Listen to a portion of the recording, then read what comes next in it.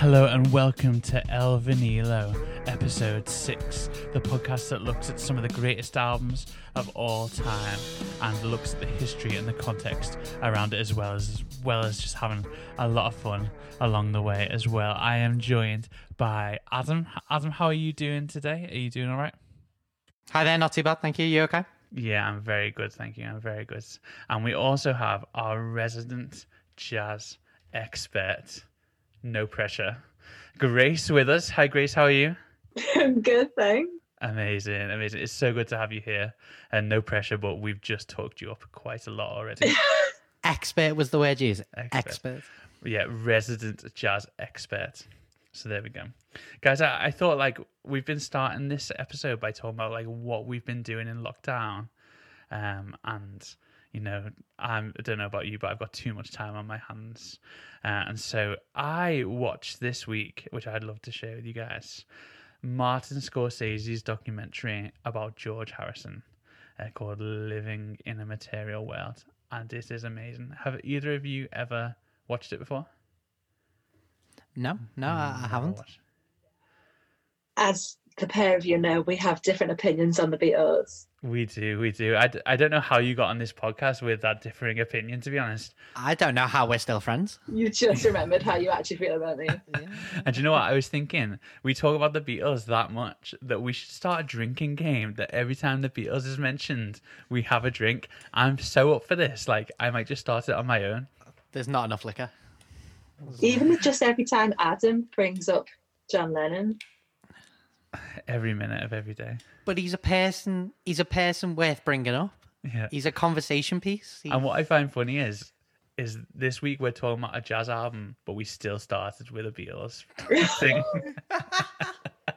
It's gonna keep going. So And anyway, it's not the last that they'll be mentioned either. it's I can tell you now, straight away. and so I'm buzzing. I'm buzzing about that. I really enjoyed that documentary. I got 3 hours in and realized, I've watched this before. I was waiting for this big plot twist, and I was like, oh no, I've seen this exact documentary. But it was really enjoyable, so I definitely recommend if you haven't seen that. Adam, what did you do this week that is worth sharing, worth telling the world about? I'll tell you what I did. I delved into the world on Animal Crossing. So I don't know whether you've been on this. It's big on Twitter. It's basically Sims, but for kids, I think, with animals involved.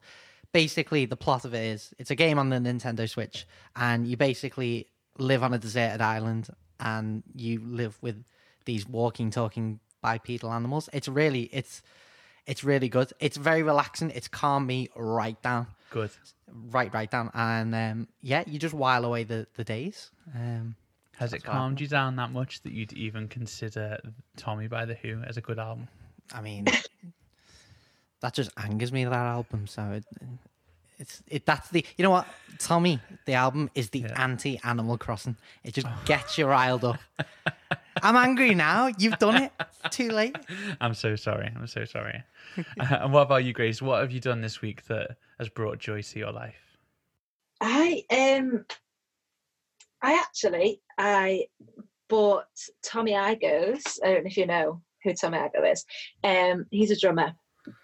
Okay. And he has loads of great books. They're all really good. You should get them, even if you're not a drummer, become one. Come on.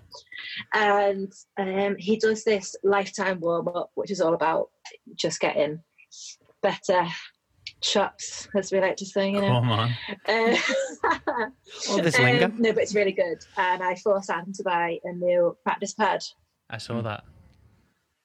Because I got one when lockdown started, because I wholeheartedly believed that I would come out of this as some kind of god of drumming.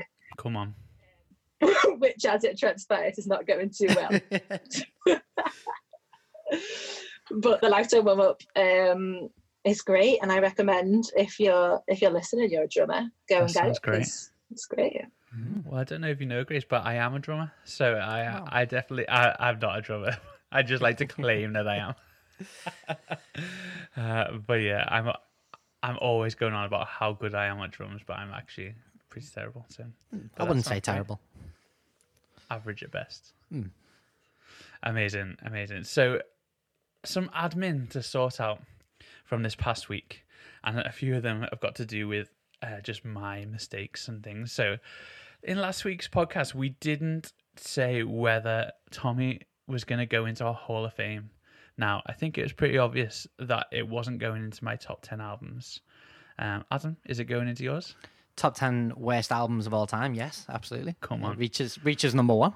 Yeah, I actually thought of a phrase, get in the bin, for this album. I was like, that is the epitome for this album. Get in the bin, in the sea. I'm angry again. I can't help it. This album's Go and play Animal Crossing. So it doesn't make it. And I don't know what happened at the end of last week's episode, but I started calling, I'm going to get this wrong again, but Lennon Stella Lennon. Yeah. Or the other way around. I was just getting all confused. And so you may have listened. Thank you to Taria Barnes who let me know that I did that quite a lot of times. And so I appreciate it. I mean, I even did it the next day when me and Adam were talking about it as well. So there you go. And we've had loads of feedback. Our dad listened, not all three of our dads, because I mean, we're not. I mean, we don't know. Our collective father listened. Well, me and Adam are related. And our dad, he called me out for saying Keith Moon was as good a drummer as Ginger Baker. Do you have any thoughts as a drummer, Grace, on that? I have thoughts, but I also love your dad, so... Do you agree with me that... So I said that Keith Moon is as good as Ginger Baker?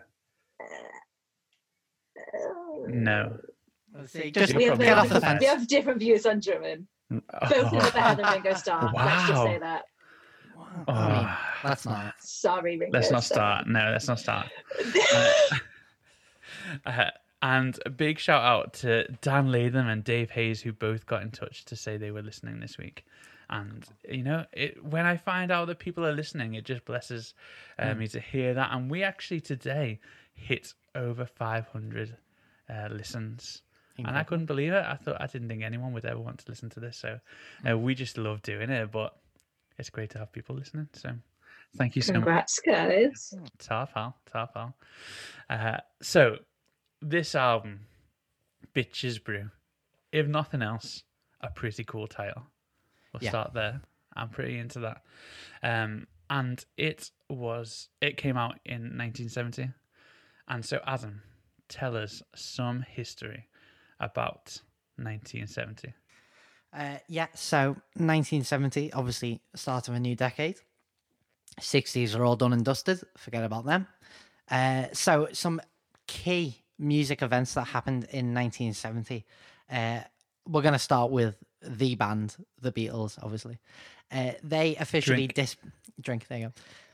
They officially disband as Paul McCartney announces that he's leaving the band. And their final album, Let It Be, is released in May. That's the end, truly the end of an era, with the Beatles finally disbanded. I don't think they officially... Paul leaves in May or in April, but they don't officially break up until December, which I find quite weird, but there we go.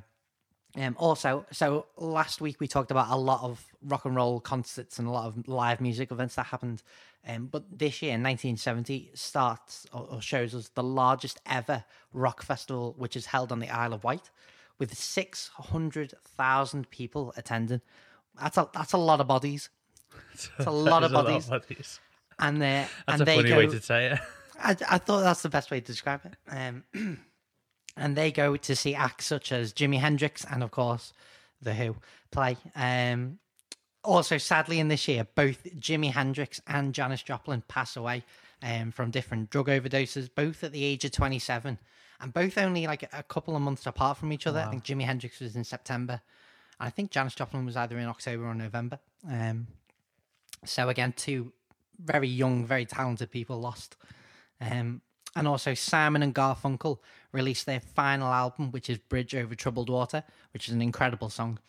Absolutely belter. Johnny Cash does a version of that in one of his final albums, which is one of the most beautiful versions ever. So that's kind of what happened in music. Some other key events that happened in 1970: the Apollo 13 mission to the moon accident. We talked again last week about the moon missions. So this was Apollo 13, which was not successful. This is the first time we hear the famous line, "Houston, we have a problem," which we all love. And also later on, Ron Howard would direct a film starring Tom Hanks, which is a very good film. 1995. I think it won a few Oscars. Brilliant. Never seen that. You've never seen Apollo 13? No. Oh, mate. Have you, Grace? I haven't, no. There you I'm go. ashamed to say, but no. I'm not ashamed. We watched it in drama in school, in high school, and it was honestly great. So I would fully recommend Apollo 13. I don't know what the musical score, like, just to bring it back to music, is like, but I don't know. but the acting's really good. I think Kevin Bacon's in it as well. Oh, I think we all Not Kevin a- Bacon's great. Not a baconator. Not a fan of the bacon. We're kosher over here. That's Not what a his, fan of the that's bacon. what his fans are called, aren't they? Baconators. I thought that was a burger in America. Right. Some other events in 1970: the first Boeing 747 flight. I believe that was a Pan Am flight. The first flight of Concorde, which is incredible. I'm not entirely sure.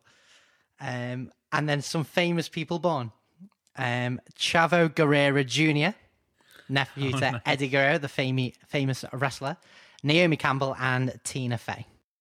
Amazing. Sorry, I didn't mean to laugh. I don't know what made me laugh, but it was just the way you said it. There was nothing funny about it. I but it don't, really... Flight of the Conchords. I assume that's what you were laughing at. Oh, I see. I didn't First get the recorded reference. Flight of the Conchords. Sorry, I didn't understand the reference, so I just was totally bemused by what you were doing. Sorry. Okay. And some notable music that came out. So Let It Be, we've already talked about that. Mm-hmm. Drink. Have to do it again.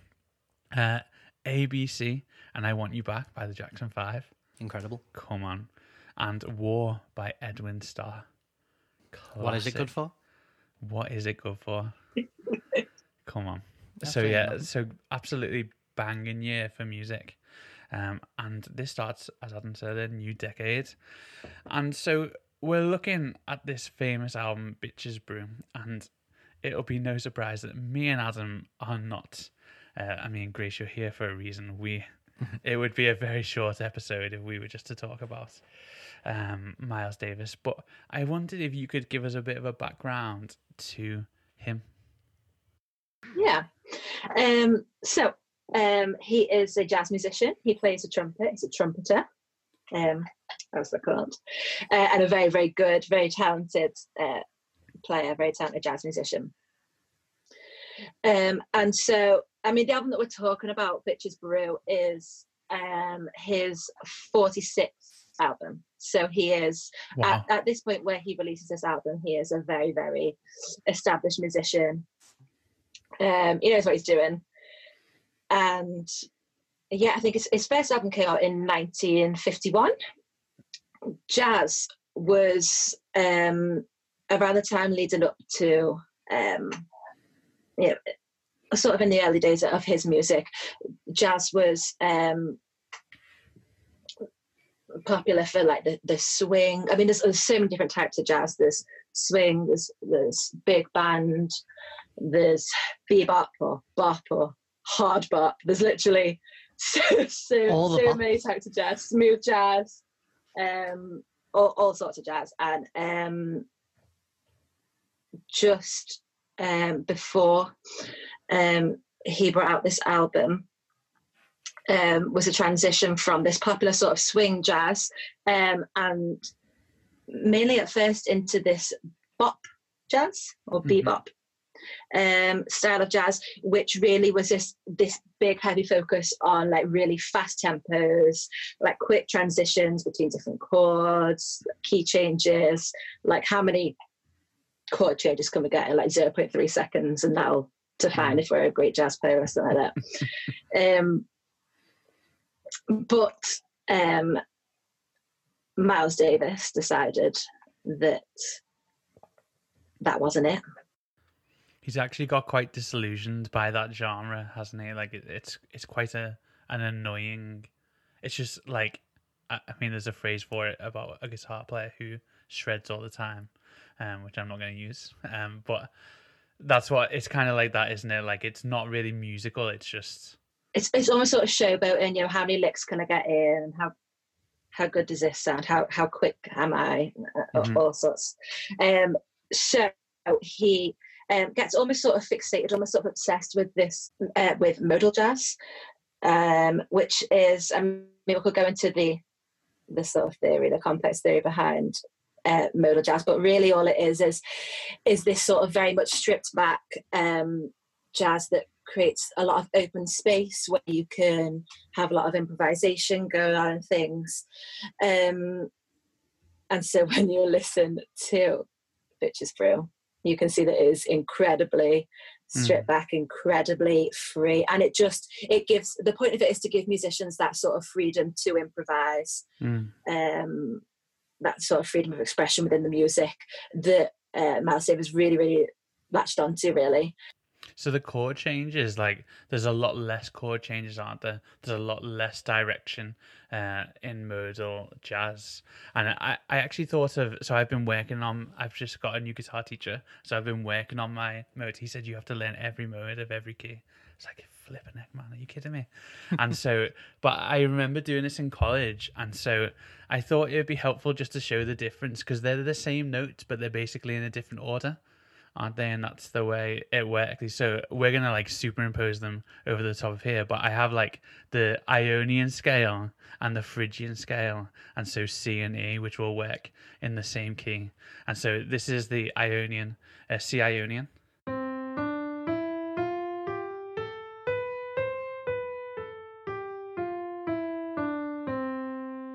We all know that well. And this is the E Phrygian.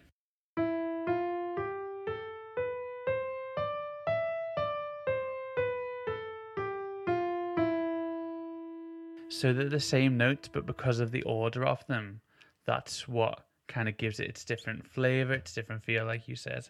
And so that's kind of, I mean, that's the basic of modes, isn't it? But it's like a fusion of the chords and the scales together, rather than just this. I mean, it sounds absolutely manic what they were doing before this, just absolutely crazy. I didn't listen to any of that stuff, but I'm not sure I wanted to be honest. Yeah, amazing. And it's very much more open-ended because, I mean, so to get into the nitty-gritty of it, I suppose the chords that you'll see a lot of in this modal music will be quartal chords. So whereas typically you'd have a chord constructed of intervals of thirds, these are intervals of fourths, and so you've not really got that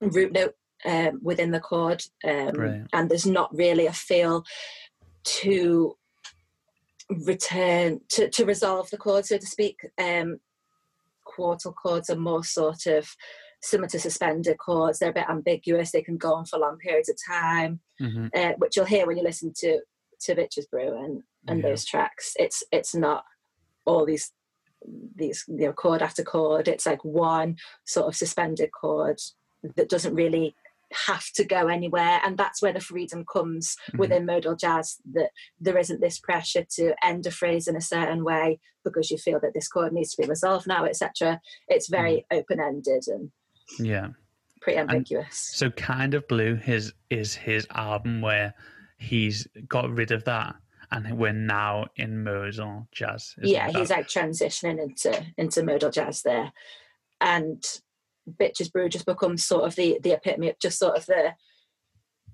very extreme that he takes it to. Because they are different, very different albums. Well, they're 10 years apart, aren't they? Like there's a big gap between them. He really gets this big fixation on modal jazz and how far can he stretch it into this open-ended interpretation of jazz. Amazing, so good. And I mean, I've done a lot of, when I was in college, we did a lot of jazz, so I did music at college, and my teachers were so stuck up, man. They were so, like, they were the worst people, and they would talk about Kind of Blue a lot, but I never wanted to listen to it because of their attitudes. Their attitude was terrible. And when I went back and listened, I was like, if they just gave me the album, and then like Bitches Brew as well. I'd have loved it. I think I'd have been well into it. But they were just so stuck up, and I hated it. But he like, I think even Miles Davis would be like fed up of them because they're looking back at this album and they're just stuck in it, like nothing is better than it.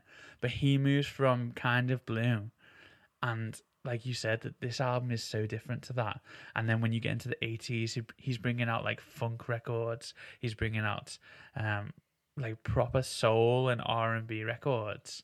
And he's collaborating with lots of different people. At this time, he wants to collaborate with Jimi Hendrix, which unfortunately he never got to do. Adam, something really interesting about this album is that he was actually influenced by Sly and the Family Stone.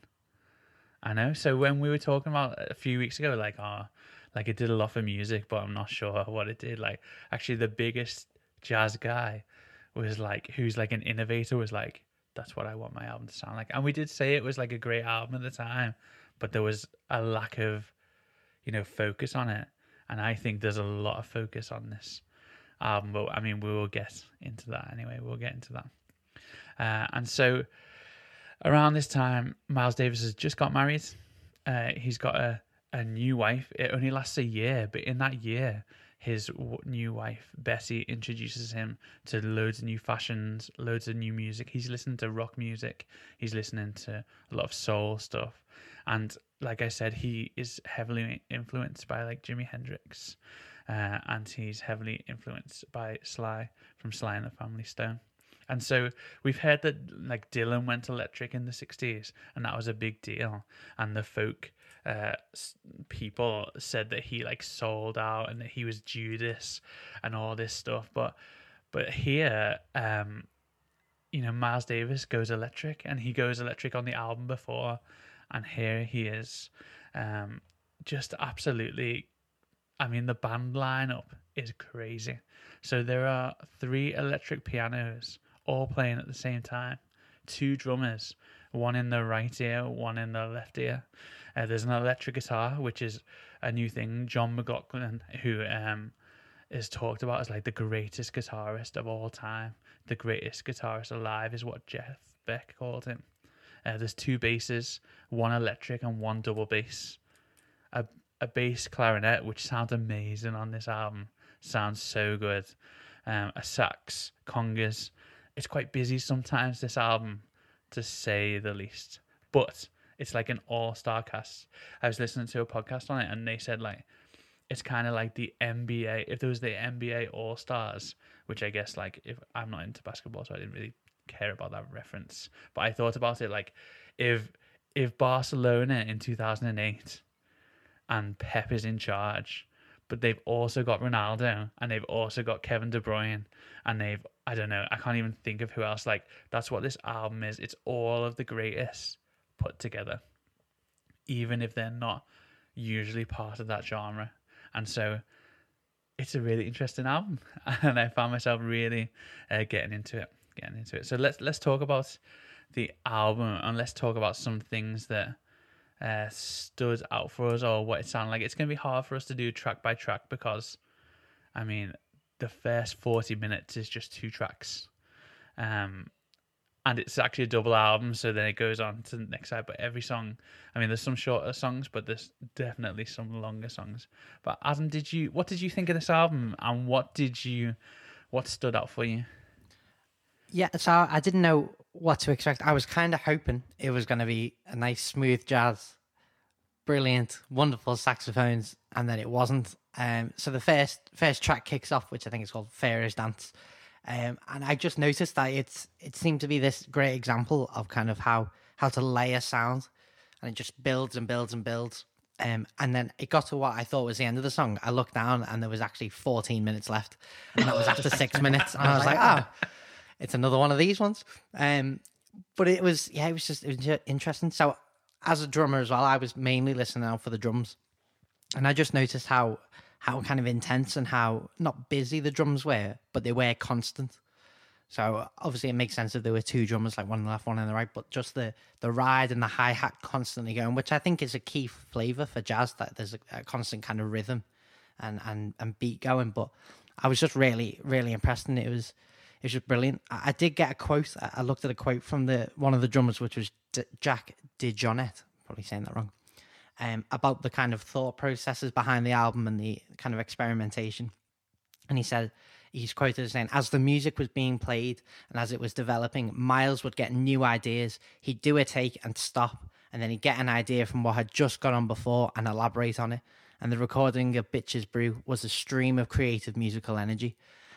You kind of get that sense of it does, like something will happen and then it'll move on like 2 minutes later, but then 8 minutes later, because the songs are just that long, it'll go back to that and kind of elaborate, and it does. Yeah, it really is a flowing album. Yeah, just busy. And as you mentioned about the two basses and also a bass clarinet, that stuck out to me as well. I don't know whether my headphones were a bit rubbish because they're not the best, but I did notice how very low end the mix was. There's a lot of rumbling in it quite a few times. And we talk about how on the Sly and the Family Stone album, how sometimes there'd be like overdubs over overdubs, and it would give it that unique sound. With this, obviously, there's not that overdub over overdub. That's difficult to say. But there's instrument over instrument, and all kind of occupying the same frequencies, and so it does give that muddiness, but they know what they're doing. So it didn't turn me into a jazz fan, this album, I'm not going to lie. I'm not going to say that I'm going to listen to every single experimental jazz artist from here to Kingdom Come. But it was certainly interesting. It was something different, something I'd never really listened to. And certainly opened my eyes to the possibilities of not everything has to be a smooth jazz ballad. There are other ways to take it, which I found was dead interesting. Really good, really good. Grace, what are some of your highlights from this album? Oh, this album took me on a journey. Let's say, come on, because I love jazz. I mean, I'm a saxophone player myself, so I've played jazz all my life since I was young, and I have such an appreciation of any jazz musician. And this kind of jazz in particular, that where it is so expressive and it is so like you're all just it's a group of musicians together just playing, bouncing off each other. No one really knows where it's going to go, but it's going to go somewhere, and they're just kind of responding to each other, playing together. And I respect that so much. I love that so much. And I think what stood out for me the most in this is that whether you knew that the people on this album were good or not, whether you knew their names or not, you can hear in the way that they're playing, every single one of them has so much musicality and is such an incredible player on their own, and you can feel the energy that would have been in the room while they were playing together. You can feel that it was just like these people just messing around, just having fun, just playing together and just making music. And I love that. Amazing. So I love that jazz. So good. And I listened on my good headphones. I think it's important to listen to this album on really good speakers or headphones, because there are bits that you miss, and in the quiet bits you can hear Miles Davis like shouting. I mean, he had like he's like clicking and stuff. Yeah, he's like clicking away, and he had like surgery on his voice, and he was told to not talk for 10 days, and then he got in an argument, right, and he basically damaged his voice forever. And so if you listen to an interview, it's almost like he's whispering, but it's very high pitched as well, and it's kind of like in a weird. He's got a weird voice, I guess. And so, but you can hear him like giving demands, and I thought it was really cool. And one of the interviews I heard was like he would give you the chords, and you would write them on like a scrap piece of paper, and then as you were playing them, he didn't mind what you played. But sometimes he would say, play anything you want, but don't play the F, or don't play the tonic, or don't play. And so there was just a freedom to go with, and he'd tell you like what he wants it to sound like.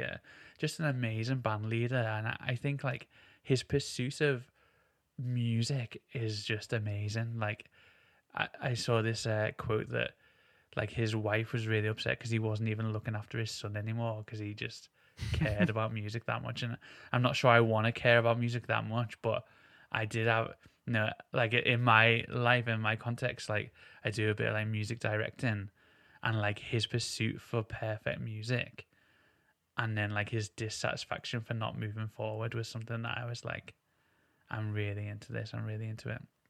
For me, Spanish Key was a great song, just amazing. Something that's to note as well, like 1 minute 40 in, there's like almost like a straight cut, and they go on to something else. And this album is one of the first jazz albums that does post production, and does like there's like delays and reverbs on the trumpet at times, but they recorded sections at a time rather than like whole songs at a time, and then they would like splice them all up and put them all in different places.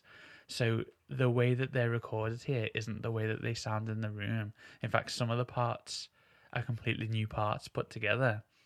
It's just crazy, absolutely crazy. But that wasn't a thing that you did back then. It wasn't a thing that you did in jazz. This is very experimental and has led the way for a lot of different sounds and a lot of different ways of doing things.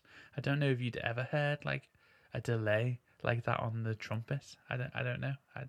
I need to listen back, but to all the albums from 1960s jazz. But I thought it was a brilliant album, and I actually it actually got me into Miles Davis, and I could picture myself on the beach in Rio. Right, this is a bit crazy. Wow. On the beach in Rio, like listening to this album, that's what it sounded like to me. It sounded so summery. It sounded so cool. I was like, in my life, I'm gonna go to Rio and I'm gonna listen to this album while I'm walking down the beach. So, I mean, whether that ever happens, we'll wait and see. Speak it into existence. Come on. Come on, we're speaking it. That's it. And so, this album's great, absolutely great. But it's one that you have to spend time with. I'm not sure it's a very easy listen. I think that's part of what Adam's saying with his like smooth jazz kind of feel. But Miles Davis here wants to show you that he doesn't even care about the term jazz. He just cares about music. Like, he doesn't want to be put in a box. I read this interview where he said like only white people talk about jazz, but we talk about music. I was like, wow, okay. But I kind of got it. I was like, he's all about music, and he's all about good music, and you know what he can do with it. So I was very inspired by it. I was very inspired. Little thing about what you said just before about how you listen to it on your good headphones and you think this album needs to be listened to on good speakers. Do you think, question to both of you, do you think that in a way is a form of gatekeeping? Like, you know how some people, like your college teachers, were about jazz being like, oh, it's the best music, everything else is just noise. Should music be that way? Should it be kind of, you know, selective and a bit gatekeeping-y? I can't think of words, but you know what I mean? Like, where you can only listen to it and you're missing the point completely if you don't have these expensive speakers and a good turntable or to play it on. Should music be that way, or should it be more accessible for everyone? That's a good question. Let's get political. Yeah, that's it. I think the thing is, it's an attitude thing, isn't it? So, I don't know. So I don't think Miles Davis has that opinion. But maybe I shared a bit of that opinion there. But I think, like, I don't know. There's a lot of dumbed down crap as well, though, isn't there? Do you know what I mean? Like, we need some kind of... But I don't need to listen to the Chainsmokers anymore. Do you know what I mean? Like, just absolute terrible music. I don't need to listen. I was trying to pick an album for a couple of weeks' time when we're doing the podcast for us to listen to. I was like, this stuff's all rubbish. Like, it doesn't even compare to what we're listening to. So, I mean, it's not all rubbish, but I don't know. You have I don't know what the stat is, but there was a stat that came out this week that like 80% of music is all listened to in mono now because it's all just on phones. And so they're not even good speakers. They're not in stereo anymore. You know, you could go to the other extreme and be like an absolute audiophile where you've got these great speakers, or you're in 5.1 or whatever, and it's like a film or whatever. But I just think there's got to be room for all of it, hasn't there? But yeah, it's not the easiest album to listen to. Would you agree with that, Grace? Or yeah, I think actually the first time I listened to it, I actually wasn't that much of a fan. Great. I think because of the music that I had listened to of Miles Davis, you know, going from so much about, I love this music, like So What, I love Milestones. And then I think I had that in my head when I started to listen to this album. And so when the first song, My First Dance, came on, I was just like, okay, so. Had you listened to this album before we were doing this? No, so. So it was a new experience. Yeah, exactly. Some jazz expert you are, tell you I what. know, so sorry. But it is so different to everything that he's done before. Yeah. And so I think I guess I had that in my head, and I was like, oh well, this is garbage. But I know as I've listened to it more and more, I actually love it. But funnily enough, I know you before were saying that you love Spanish Key. Yeah. It's actually my least favourite on this album. Stop it. I'm so sorry. I think it's the most. But it is. But do you know why I think it's my favourite? It's because it's the one I can understand the most. Like, it's just got this beat that I understand. It's not. Okay. It speaks to you. No, I mean, not like that, not like spiritually, but like just like literally, like it kind of has like what a band sounds like in my head. Like I could understand it that way. But what is your favourite song then, Grace? Share the wisdom. So I don't know if I have like one solid favourite. I feel like actually the first three, so Fairest Dance, Bitches, Brew, and Spanish Key, for me, like Fairest Dance, it's okay. I don't mind it. But Adam, like you were saying, it sort of goes in this waves, and it starts off fairly low, fairly mellow. It builds. It drops out again. It builds, but it goes through these sort of ways. So I didn't mind it. But Bitches Brew got worse for me, and the Spanish Key got worse again. Wow. I'm so sorry. Already so sorry. But then literally the entire rest of the album, I don't even know if I could pick a favourite. I love Great Expectations. I know it sounds weird. You say you could imagine yourself on a beach. When I listen to Great Expectations, I feel like I'm in a spy film. Is that weird? Is that on the extended version? I don't even have that version up in front of me. Oh, sorry, it is. It's on the extended version. You're going deep cuts for us. Well, come on. This jazz expert has to listen to the extended version. You know what? You showed us up right there because we're not even on the extended version. Oh, so really, you have no business having Spanish Key as your favourite. Because it's about 12 other songs that you have. But that's not the original version that came out, though, is it? It's not. I'm a purist, Grace. I'm a purist. To be fair. Amazing. But that's okay. So what's that song called? Great Expectations. Great Expectations. Amazing. I'm going to go away and listen to it. Absolutely. Great. And that's your favourite. And you're welcome in advance. Yeah. How long? So this album is already an hour and 15 or something like that. How long is the extended? So the extended is 21 songs in total, and it lasts for 4.5 hours. Did you listen to all of it this week? I'm not going to lie, no, I didn't. So I know I just called you out. Do you know what? If you'd have said, yeah, I did, and just flagged it, we'd have been so impressed. How the turn. We turned so many times then, because I was like, wow, Grace really is an expert. She spent 4 hours on it. Oh, no, she didn't. All right. Okay. All right. Well, hey, I listened to more of it than you, so... Fair enough. Yeah, okay, fair enough. I really do enjoy this album. I really enjoyed doing it. It opened my mind. And you know what? I keep putting it on. I keep putting this album on.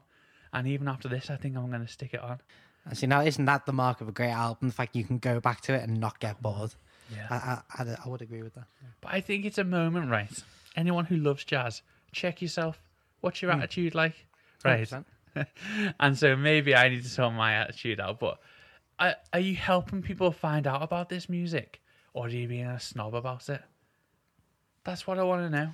We all know those people, don't we? That is like, jazz is the one. Jazz is number one. Everything else, nah. And it's not helpful. It's not helpful. Grace, you're putting your hand up there. Exactly. So, you know. And you know what, right? I know exactly what you mean. Miles doesn't even agree with you. Miles is like, come on, what the hell is jazz, you white people? Get out. You know what I mean? No, I know, I do agree. And I think as much as I wholeheartedly believe that the best musicians are jazz musicians. Oh my goodness. What? Come on now. Oh. Come on. Come on. Wow. That is the Have you strongest heard statement. Ringo Starr's drumming? No, I'm only joking. I'm only joking.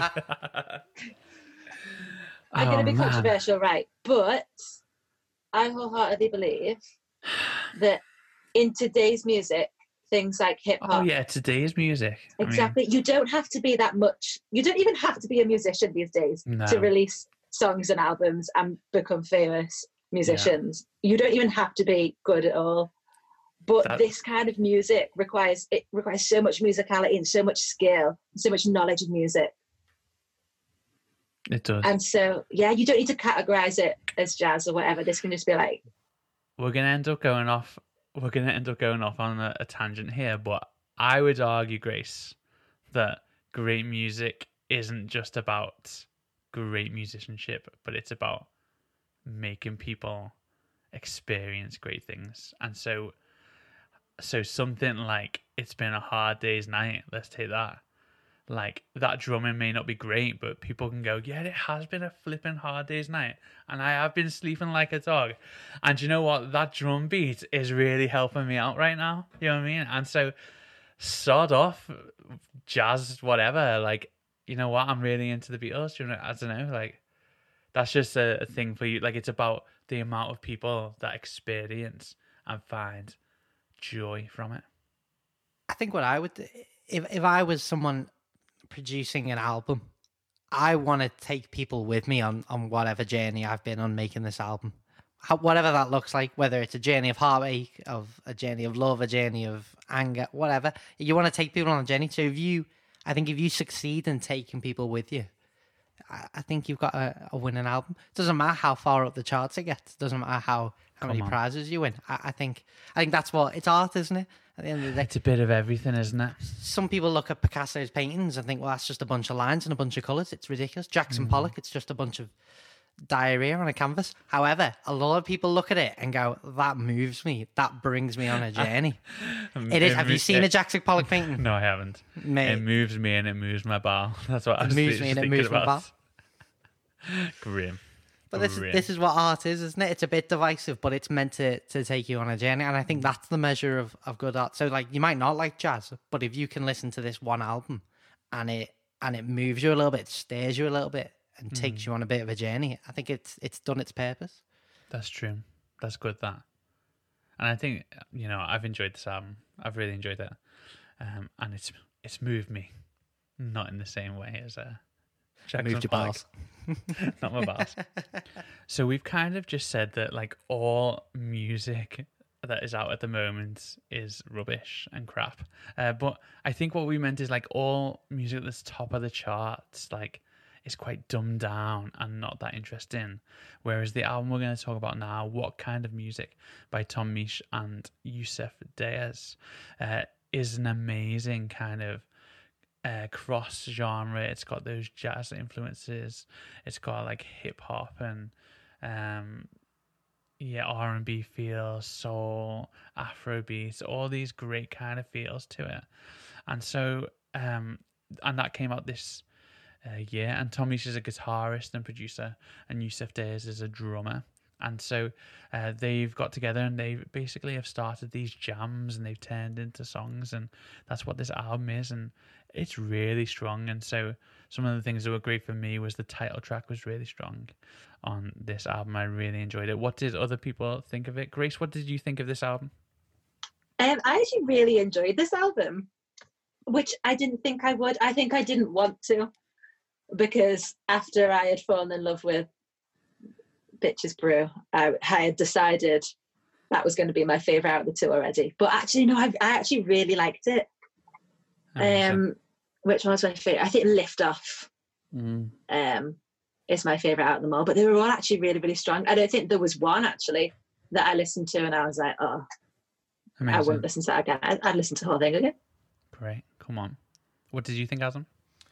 Yeah, loved it. That opening track, that intro, I was wondering what was going on, and it took me a couple of seconds to realise they're tuning up like a tom, and that's what you can hear the key cranking and I thought, I don't think anyone's really ever done that. It's brilliant little opener, and it sets the tone because obviously the collaborating at Yusuf, I'm going to get saying him wrong. Days? Yeah. Yeah, he's obviously a drummer, so it sets the scene. Obviously, it makes sense from a kind of storytelling point of view.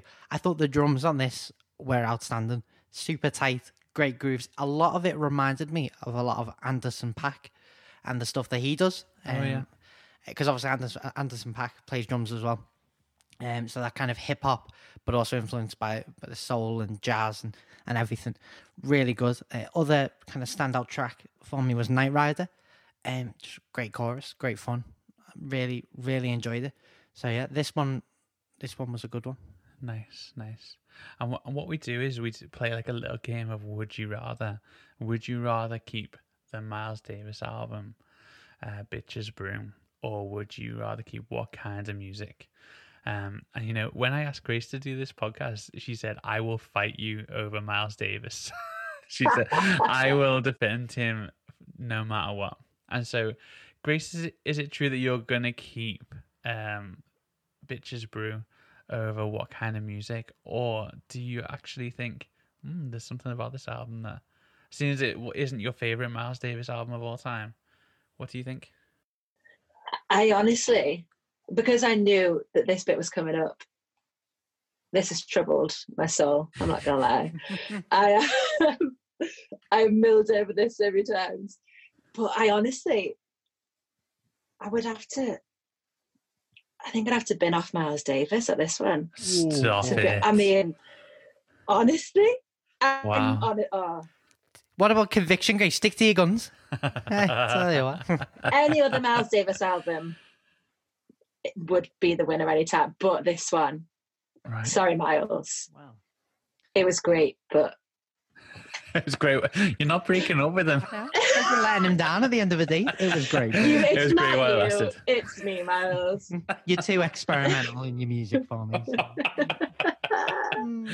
Amazing. But no, amazing. it's a great album. Great album. So good. And the drumming is sick on it. As three drummers all together, we can all agree. We can all agree.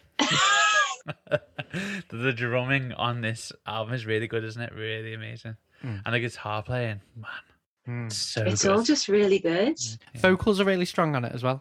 I Very don't know good. whether, I'm assuming it's Tom Misch himself who's singing. think so. He's got a great strong voice. Really Yeah. enjoyed it. Yeah. And he does all kinds of different music, and like every album is a little bit different.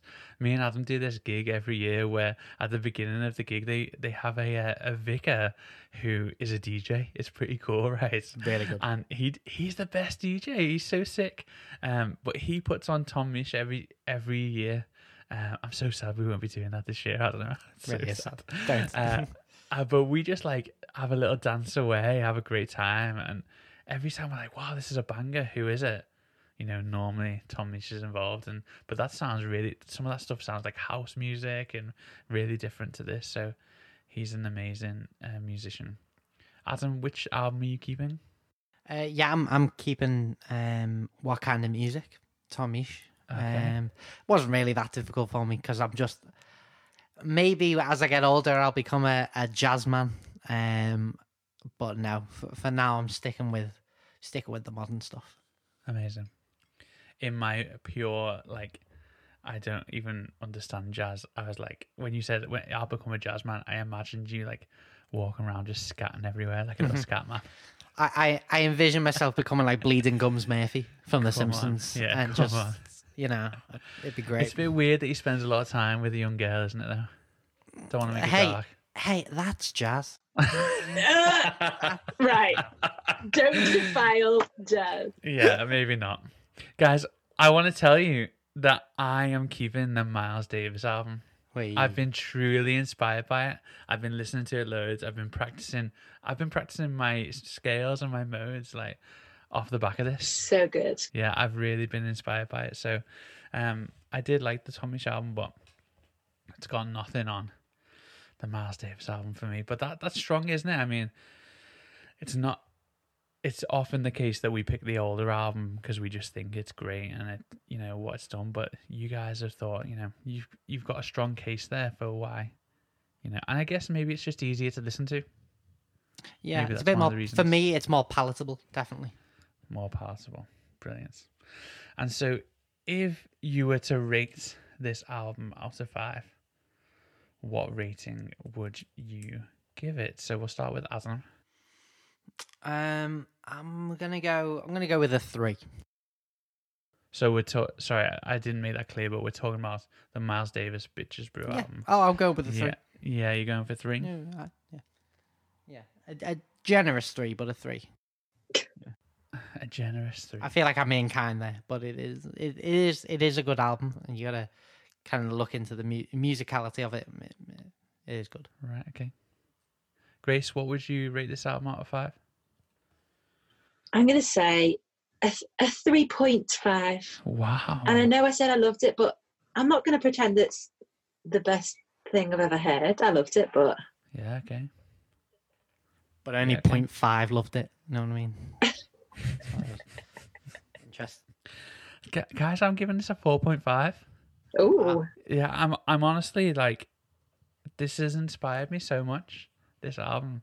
I love just that. Now you're the in-house jazz expert. Well, I didn't want to say anything. Really, I've just put that so I can take your title, so we don't have to have you on again. That's all it is.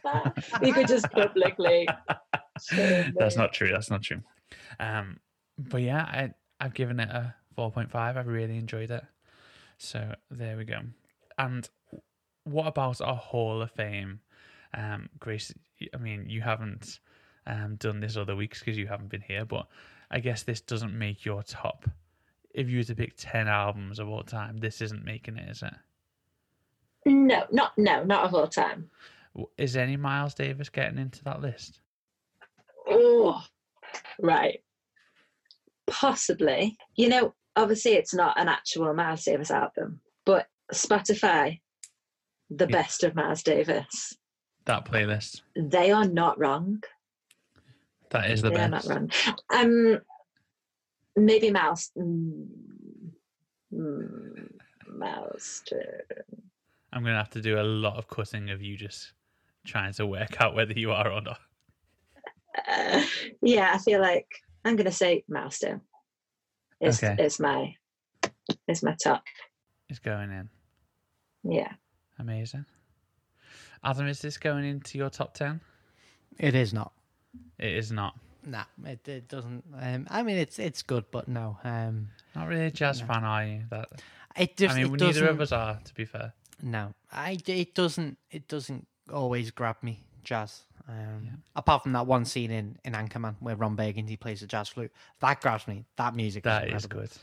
That one. Going to Tino's. Absolutely. Come on. Amazing. You know my favourite scene of Anchorman? We're just going to go off and we're going to talk about it. Where he kicks the dog into the river.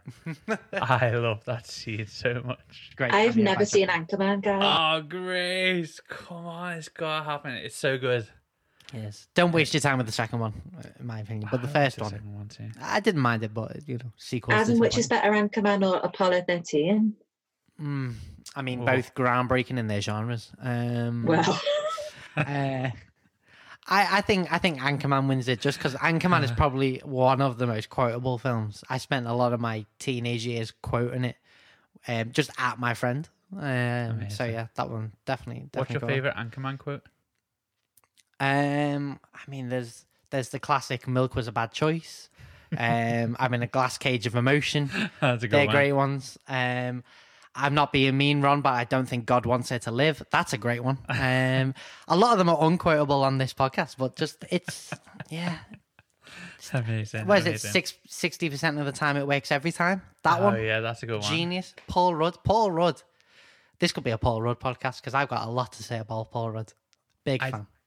I've got a Paul Rudd fact. Go on. He doesn't like condiments. Really? Yeah. He has everything dry. Oh, that is no. He's got He none doesn't of my like estimations. mayonnaise. He doesn't like ketchup. He doesn't like any of it. You know what? When someone is just a bit too perfect, you know that they've got some skeletons in the closet. That is his. Everyone's flawed. Everyone is flawed. Everyone is. All Right. have fallen short. That's all I'm saying. I want to tell you guys, right? We're talking about Hall of Fame albums, not Anchorman. Sorry. Yeah. But guys, this is going into my Hall of Fame. Wow. Is this the first one for you? No, it's my second. Second, I put the Freewheeling and Bob Dylan. Yes, you did. And this is this album. I think it's changed my life. I'm gonna go that big. I haven't stopped listening to Miles Davis since. I've been listening to Tutu. Have you ever heard that album, Grace? Yes. Brilliant album. And he's got like Marcus Miller playing bass on it. Oh my goodness, just such a good album. And so this has changed my opinion. And so, I'm putting it in there. I'm a bit worried that I've only got 8 to go, and we're only you on. are filling up quick. Yeah, We're still in the 90s. Just yeah. I mean, yeah, I'm going for it. I wasn't sure whether I was going to or not, but I literally do love it that much. Amazing. So we have reached the end of the episode, and it's been great to have you with us. Grace, thank you so much for joining us this week. Will you Thank you. Will you come again? I definitely will. Maybe next time I'll be a rap expert. I mean, we're probably going to stick to you being the jazz expert, but you can't New just expert every week. imagine that. just put a different accent on each time so we can differentiate you. Amazing, but it's been so great to have you. So thank you so much for Absolutely. taking time out and Absolutely. talking us through it and giving us a bit of a history lesson and a bit of a bio on Miles. It's been so great, so helpful. And I'm glad you'll come back again. I don't need you as our hip hop artist. You can be an artist, not even a. They just give me a different title every day. So funny. So thank you so much for listening, everybody. Why don't you subscribe to the podcast? We would love just to listen along to these albums with you. You can follow us on Instagram at El Vinilo. My personal handle is Matt Courtney Music. Adam, yours is Adam Courtney 95. Amazing. And Grace, do you want people to know yours? Yeah, sure. Great. Do you know what your Instagram handle is? I was just about to say, I think it is Grace _ Salmon. It is Grace _ Salmons. Brilliant. And Salmons has 3 A's in. Guess Just where the A's go. Yeah. But where did the A's go? That's the game. There's 3 of them, guys, so try and figure it out. Amazing. You can also send us an email at elvinilopodcast@gmail.com. We would love to hear your thoughts on this album, on any other. What do you think of Anchorman? We've gone there. Why don't we? Sure. Why don't we have some feedback? Do you eat condiments? Yeah. What's your favourite condiment? Tell us. Wow, I want to know. If it's not mayonnaise, we've got issues. That's all I'm saying. Guys, Adam has mayonnaise on everything. Yeah, absolutely. Oh my It's the goodness. weirdest food eater. Okay, I'm going to try and end this episode. Well, Matt, do you want to tell us what we'll be listening to yeah, next I would week? love to. I'd love to. So next week, we are listening to 40 Greatest Hits by Hank Williams. Oh, I love a bit of Hank Williams. Come on, I'm not I gonna knew this lie. would get Adam excited. Oh. So that's pretty good. And so it's a compilation. It's our first compilation album that we'll be listening to. Incredible. And that's it. And you know what? We are going to listen to Petals of Armor by Hayley Williams from Paramore. And so it's going to be the Battle of the Williams. My word. Come on. And not Serena or Venus. Incredible. Oh, that was my joke. I forgot about it. I was like, I was going to make a big joke about it. Oh, well, at least we got it in there. Thank goodness. Save wavelength. It's good. It's good. That's because we've all got the same dads, guys. That's why. Amazing. So thank you so much for listening. It's been great to spend time with you. Thank you so much. If you've listened this far, I mean, good job, because this is nearly as long as Bitches Brew, the extended edition. So, but thank you so much, and we look forward to listening along with you next week. See you soon. Take care.